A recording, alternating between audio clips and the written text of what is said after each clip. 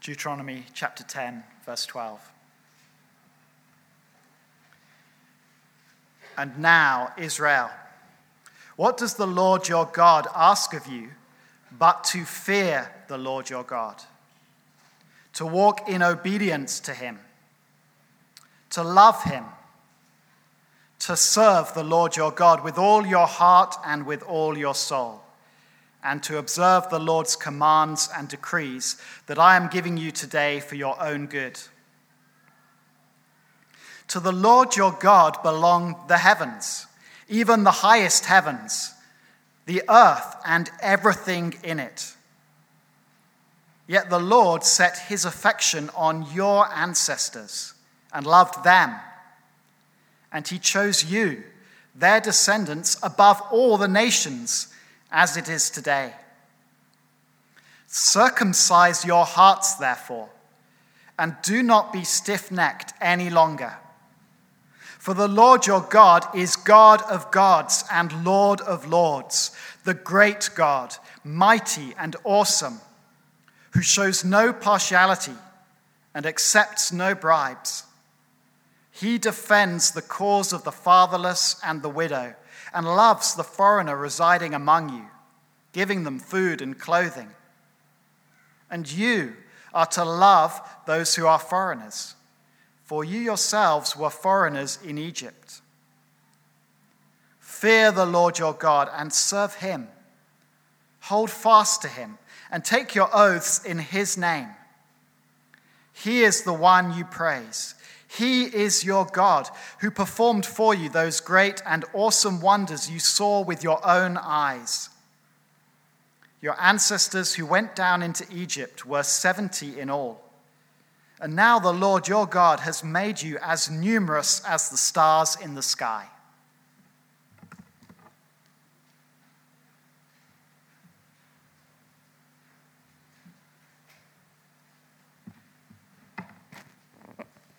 We're going to continue reading in the book of James. Please turn to page 1043 if you're on a church Bible. We're starting from chapter 2.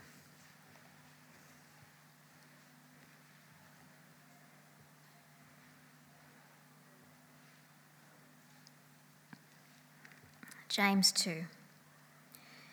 My brothers and sisters, believers in our glorious Lord Jesus Christ, must not show favouritism. Suppose a man comes into your meeting wearing a gold ring and fine clothes, and a poor man in filthy old clothes also comes in.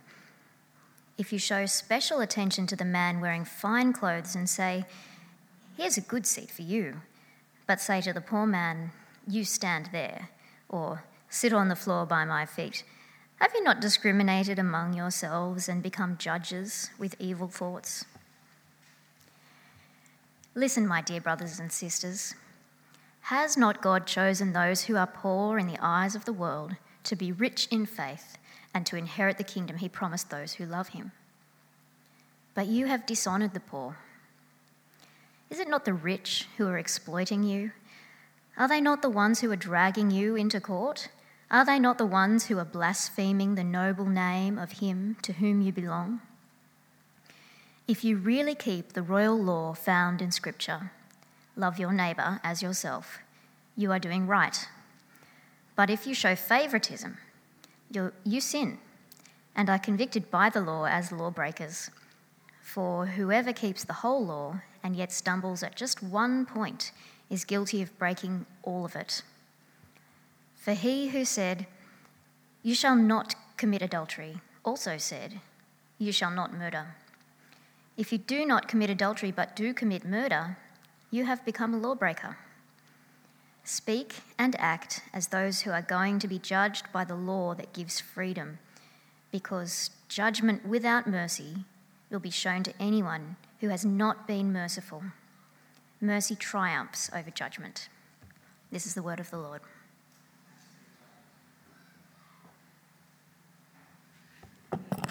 Thanks, Emma. Thanks, Chris. My name is Paul, if I haven't met you. Please keep your Bibles open at James chapter 2, and I'm going to pray first as we come to God's word. Heavenly Father, we come tonight expectantly, expecting you to speak to us, to encourage us, to challenge us. Heavenly Father, we long to understand you better and to live more faithfully and obediently as your children. We ask that for Jesus' sake. Amen.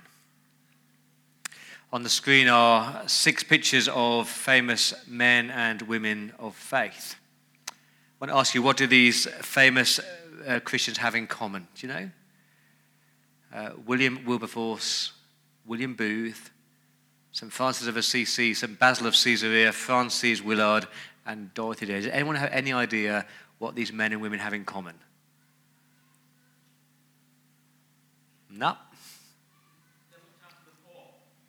Excellent. They're all Christians who cared for the poor, who cared for the needy, who loved the vulnerable and the marginalized in society when other people just walked on by. So William Wilberforce is famous for his fight to abolish the slave trades in the UK in the 1800s. William Booth, who in 1865 founded what we now know as a Salvation Army. And he was a man who really believed as a Christian, he could not just walk on by and watch the poverty and the oppression all around him.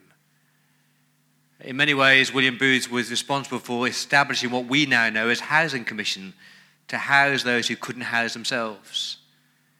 He was responsible for what we now know as sort of job training for those who were seeking to get a new trade to earn some money.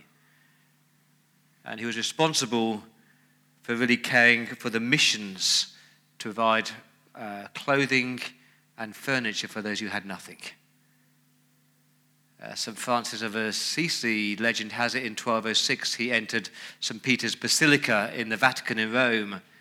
And whilst he was overwhelmed by the opulence and the lavishness and the beauty of that cathedral, he couldn't shake from his head that picture of the beggar he just walked past as he walked into the cathedral. And so he walked out of St. Peter's Basilica, he took off his clothes, he gave it to the beggar, and he became a beggar. And he founded a monastery, a form of monks who really cared for the poor and the needy at that time. St. Basil of Caesarea preached a very, very famous sermon. He said this: "The bread which you do not use is the bread of the hungry. The garment hanging in your wardrobe is the garment of the person who stands naked. The shoes that you do not wear are the shoes of the person who is now barefoot. And the money that you keep locked away is money that could relieve poverty." Frances Willard, the great American lady who really fought for women to get the vote. She's also known for her temperance reform. So she grew up with an alcoholic father, an alcoholic brother, and she saw the damage that alcohol had on society. And so she made it her mission in life to help those who were entrapped and enslaved by alcoholism. She had a longing and a heart for the women who worked on the street, the prostitutes, to relieve them from that. And she cared. Dorothy Day, the great Dorothy Day, you might not know that she fought tirelessly to improve the working conditions of the poor and the homeless. She founded the Catholic Workers' Movement because her faith could not walk on by when she saw those people in need. So all these men, all these women of history who were deeply concerned for the poor and the needy and the marginalized and the vulnerable, their faith led them to care. And they took James chapter 1 verse 27 seriously. That's like the title page of the rest of this chapter. James 1:27 says this: "Religion that God our Father accepts as pure and faultless is this, to look after orphans and widows in their distress." It's a confronting verse, isn't it? We can't skip over that verse. We can't ignore that verse. God is saying a faith not lacking will mean caring for the poor, caring for the helpless, caring for the vulnerable. As I said last week, in Jesus' day, the widows and the orphans were the most needy. They had no social welfare. They had nowhere to support themselves. They lived in poverty. And it wasn't the government who cared for it, it was the church. It was the church who set up food rosters for the widows. The church set up the first tier fund. The church collected money for the starving Christians. Why? Because God is a father to the fatherless. And our God is a defender of the widows, and we're supposed to be like his hands and feet, aren't we? Listen to the book of Deuteronomy. If there's a poor man among you, one of your brothers, in any of the towns of the land which the Lord your God has given you, you must not harden your heart, nor close your hand to your poor brother. You shall freely open your hand to him and give generously for his needs. The book of Proverbs, he who is gracious to a poor man lends to the Lord, and the Lord will repay him for his good deed.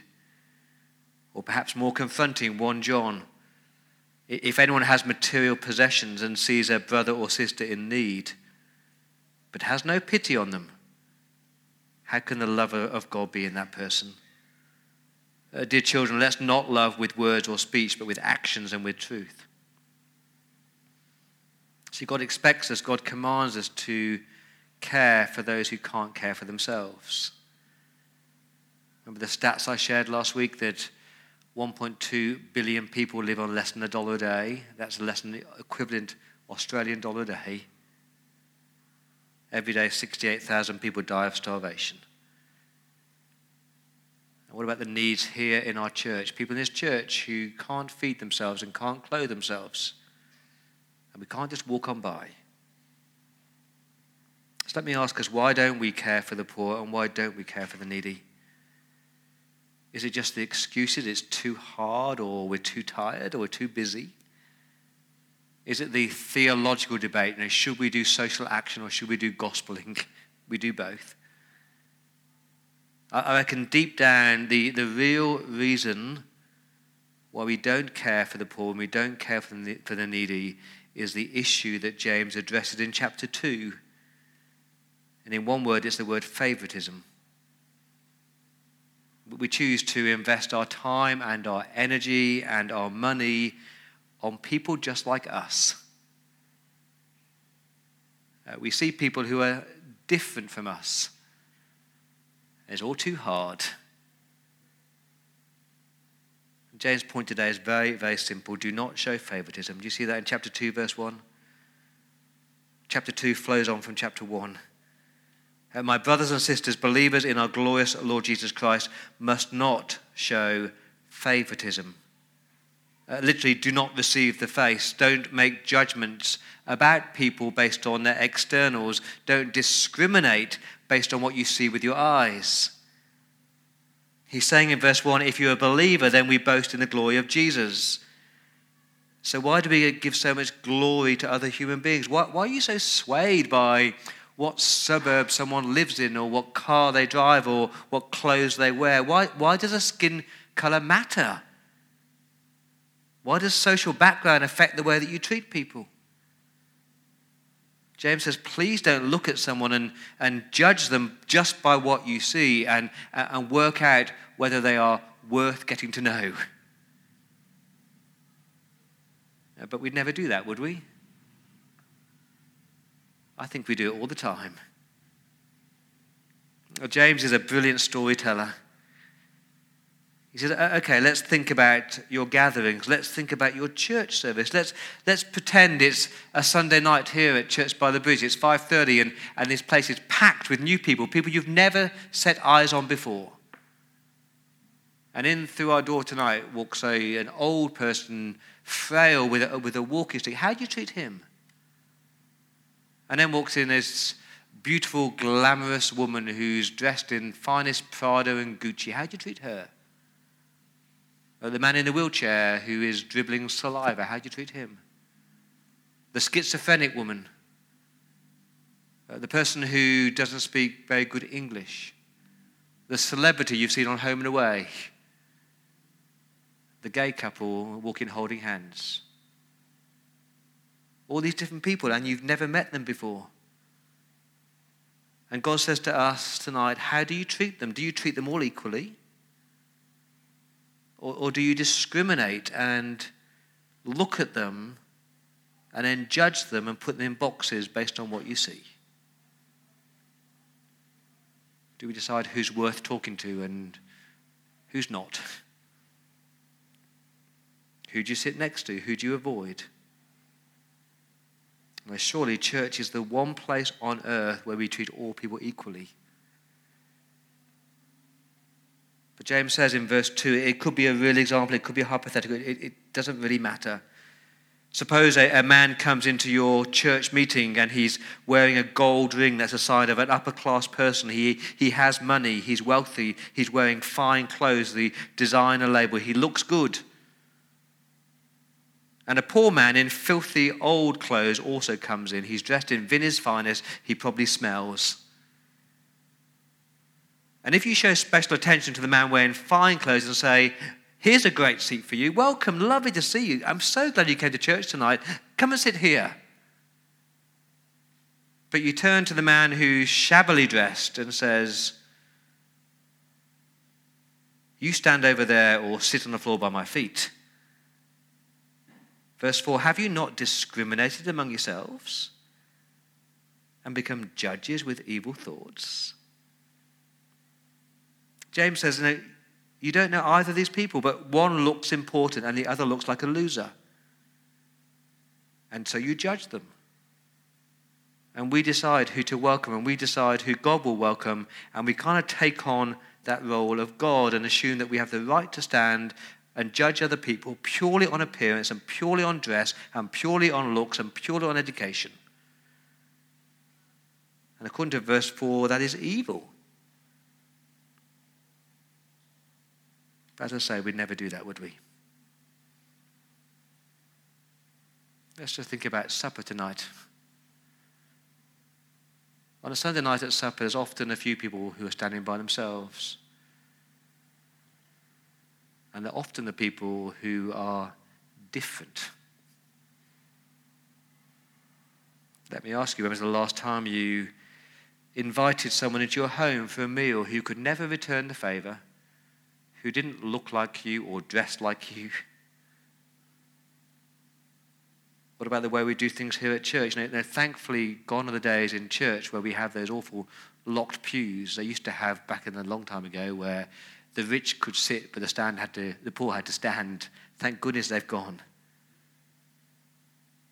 But we're much more subtle in our discrimination, aren't we? Because we structure all of our services and our sermons in a way where, unless you're a good reader with tertiary education, it can be very hard to follow. Those who are at our everyday English classes, learning English as a second language, it's very hard to follow our church services. Are we subtly communicating that you're not welcome here unless you have a good education? This time of year, we put together all of our connect groups, our Bible study groups. And it's really, really sad. The number of people who email back saying, can I go to a different group? I don't know the people in my group, or I don't like the people in my group, or they're not like me. And my fear is that church can become so much like the world. It's just for the cliques and the cool and the trendy and for the in crowd, and we're not caring for those people or welcoming people who are different. And James calls that favoritism or discrimination. There was a wonderful occasion here at church a few years ago. It was a Good Friday service. And we had Carol and Dennis. Remember Carol and Dennis? Used to live down at Greenway. They've now moved to Castle Hill. And they're both incontinent. And they both dribble lots. And they both smell of urine. And they sat down here on the front row. And in walked the then Governor General Quentin Bryce, dressed immaculately. And she walked right up to the front and she sat right behind them. And she welcomed them. And that's what grace does, isn't it? There's no discrimination. We're all equal in God's eyes. And a faith not lacking will not show favoritism. I'm not talking about your natural friendship. Of course, there'll be people you naturally get on better with. That's not about showing favoritism. Favoritism is when you look at somebody who you don't know and you judge them purely on the externals because you've decided already whether they belong here or not. Let me give you 3 reasons why it's wrong. They're on the screen. Because God often chooses the poor. because the rich often oppress God,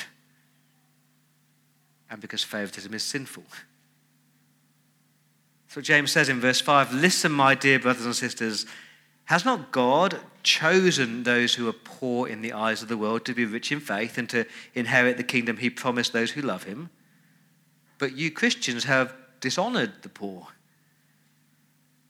What's confronting about these verses is that he's not talking about spiritual poverty here, he's talking about material poverty. Has not God chosen those people who have nothing in the eyes of the world? Hasn't God chosen those people who are poor, who are nobodies? And God often chooses those people and opens their eyes to Christ, and they are rich in faith. They have a rich relationship with God. But you Christians have chosen to dishonor them and to discriminate against them.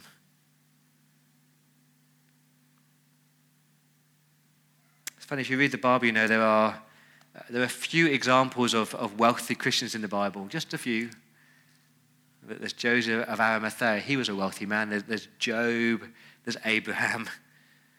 But the vast majority were poor, the fishermen, the farmers, the traders. If you read Luke's gospel, it's all about God choosing the poor.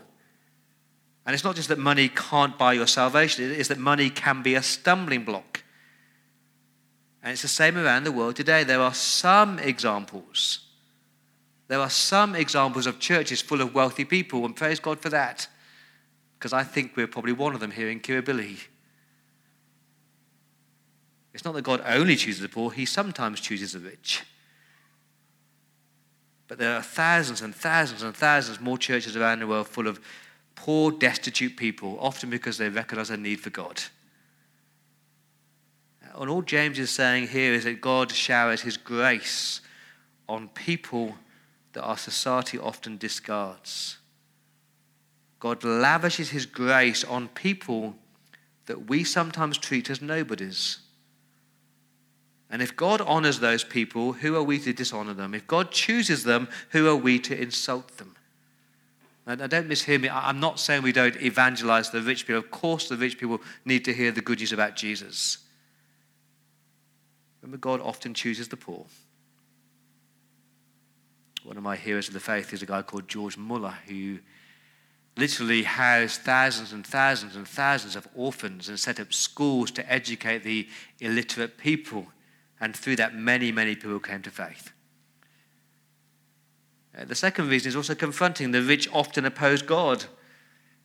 Nothing's changed between James's time and our times today. In James's day, the rich got richer. In James's day, the rich exploited the poor. In James's day, it was the rich who took people to court because they had the money. And James says, is it not the rich, verse 6 rather? Is it not the rich who are exploiting you Christians? Are they, the rich, not the ones who are dragging you into court? Are the rich not the ones who are blaspheming the noble name of him to whom you belong? James is saying, you belong to Christ, you're God's children, yet you seem to look at the rich with their decadent lifestyles and their immoral behavior, and in a strange kind of way it's perversely appealing. Why is that? Remember verse 7, they are the ones who mock God. They are the ones who ridicule Jesus. They're the ones who blaspheme. They're the ones who say they don't need God because they've got everything that money can buy. So why are you so impressed by them? I used to be pastor of a church in London in a suburb called Hampstead, a very rich and wealthy suburb. And on the street where the church was, literally there was George Michael, Jude Law, Liam Gallagher, Noel Gallagher, and a couple of Spice Girls lived there. And some of them came to church. I remember Jude Law walking to church one Sunday. And I was kind of ashamed by the way that something within me really wanted to meet him and get to know him, as though the rich, the famous, the wealthy were somehow better to know than that poor person who just walked in at the same time. But the reason we don't show favoritism is because it's sinful. Not just unfortunate, but sinful. That's the word used in verse 9. But if you show favoritism, if you discriminate based on looks, you sin. and you're convicted by the law as lawbreakers. Now, I don't reckon that favoritism or discrimination springs to mind when I think about confessing my sins. Does it with you? In church, when we say the confession together, and the pastor might say, now take a moment to think about all the ways you've offended God this week. And through my mind, I go, I've been impatient with my kids, and I've got greedy, and I've become proud, or I was selfish. I honestly cannot remember the time I sat there and thought, well, I've discriminated against someone this week. I've shown favoritism. But God calls it a sin. Remember when Jesus was asked what the greatest commandment was, he said, love God with your whole heart, mind, soul, and strength, and love your neighbor as yourself. That's what James says in verse 8. If you really keep the royal law found in Scripture, love your neighbor as yourself, you're doing right. It's a royal law because it's given by a king, by King Jesus. It's a law, so we must obey it. It's in Scripture. This is God's voice. This is God's command. And the command is love your neighbor as yourself. And when we do that, we're doing right. So let me ask you, who are your neighbors? And the Scripture does not say your neighbors are the people that you like and who you hang around with and the people that you get on well with. According to the Scriptures, your neighbors are anybody who comes across your path who's in need. Remember the parable that Jesus told of the Good Samaritan? And that parable, it says, go and be a neighbor. Anybody that comes across your path who has a need, love them, care for them, be kind towards them. And when you do that, verse 8, you're doing right. And again, the church should be the one place where we love and accept people who are so different and so discarded by the world and so not my social scene, but we love each other deeply. And please don't tell me, says James, that you keep every other bit of the law. Verse 10, whoever keeps the whole law, yet just stumbles at this one point is guilty of breaking it all. What he's saying there is that the law is like a pane of glass, and if you shatter the glass at one point, the whole thing is gone.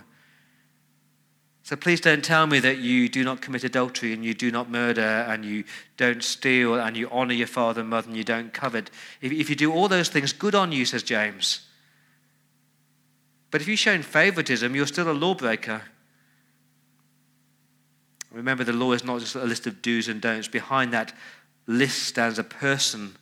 Behind the command stands a God himself. And if we disobey him, we're not just breaking a law, we're dishonoring our Father in heaven. And that's the problem with favoritism, that God says love your neighbor, but we choose to ignore our neighbor, and we choose to judge people based on what they look like or their social status. So how do you do this? Verse 12. Speak and act as those who are going to be judged by the law that gives freedom. Isn't that great? When we act like Christ, when we do what Christ said, it gives us freedom. It's liberating. It stops us from snobbery. It reminds us that our status, our identity is not on how much we earn or how much we've got. But judgment without mercy will be shown to anyone who has not been merciful. That's a hard, hard verse. It's a tough verse. It's like that verse, if you don't forgive others, you won't be forgiven yourself. He's saying, if you're not being merciful to other people, then you're facing judgment, because mercy triumphs over judgment. Now, I find this passage very uncomfortable because I think I often judge people, or I discriminate based on their appearance, their money, their race, their intellect. I think we're all guilty. So what am I asking you to do? I'm asking you to see every human being through the eyes of your heavenly Father. Every human being is created in the image of God. All equal. No difference whether they are rich or poor, able-bodied or disabled, highly intellectual or totally illiterate. There's no difference. All created by God and loved by God, so who are we to treat them differently? I think one of the problems of Church by the Bridge is that I think we do a pretty good job at caring for the poor and needy. Now, I think we're pretty good at sending teams down into Greenway to feed people in the Housing Commission and take the gospel to them. We're good at that. But part of the problem is that we as individuals can hide behind the organised programs. And we kind of pat ourselves on the back because, hey, Church by the Bridge are caring for the Housing Commission. But are you doing that personally? I think we're good at sending teams into the aged care facilities, into James Milson, into Lansdowne Garden. We're caring for the elderly, for the people that the world forgets. But what about you personally? All I'm asking you to do is this week, when somebody comes across your path who is so not like you, so different from you, please don't ignore them. Please don't write them off.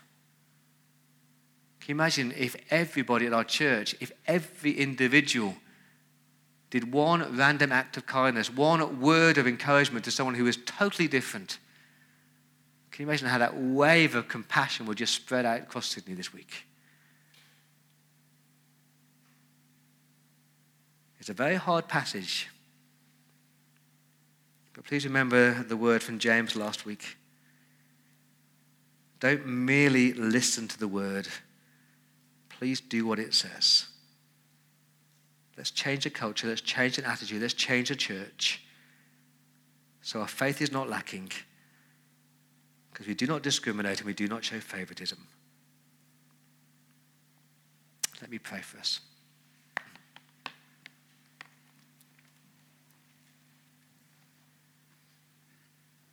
Father, we ask that you would forgive us for times when we have judged based on what someone looks like, or their skin color, or their gender, or their sexuality. Help us, Lord, to love people well. Help us to care for those who are most in need. In Jesus' name, amen.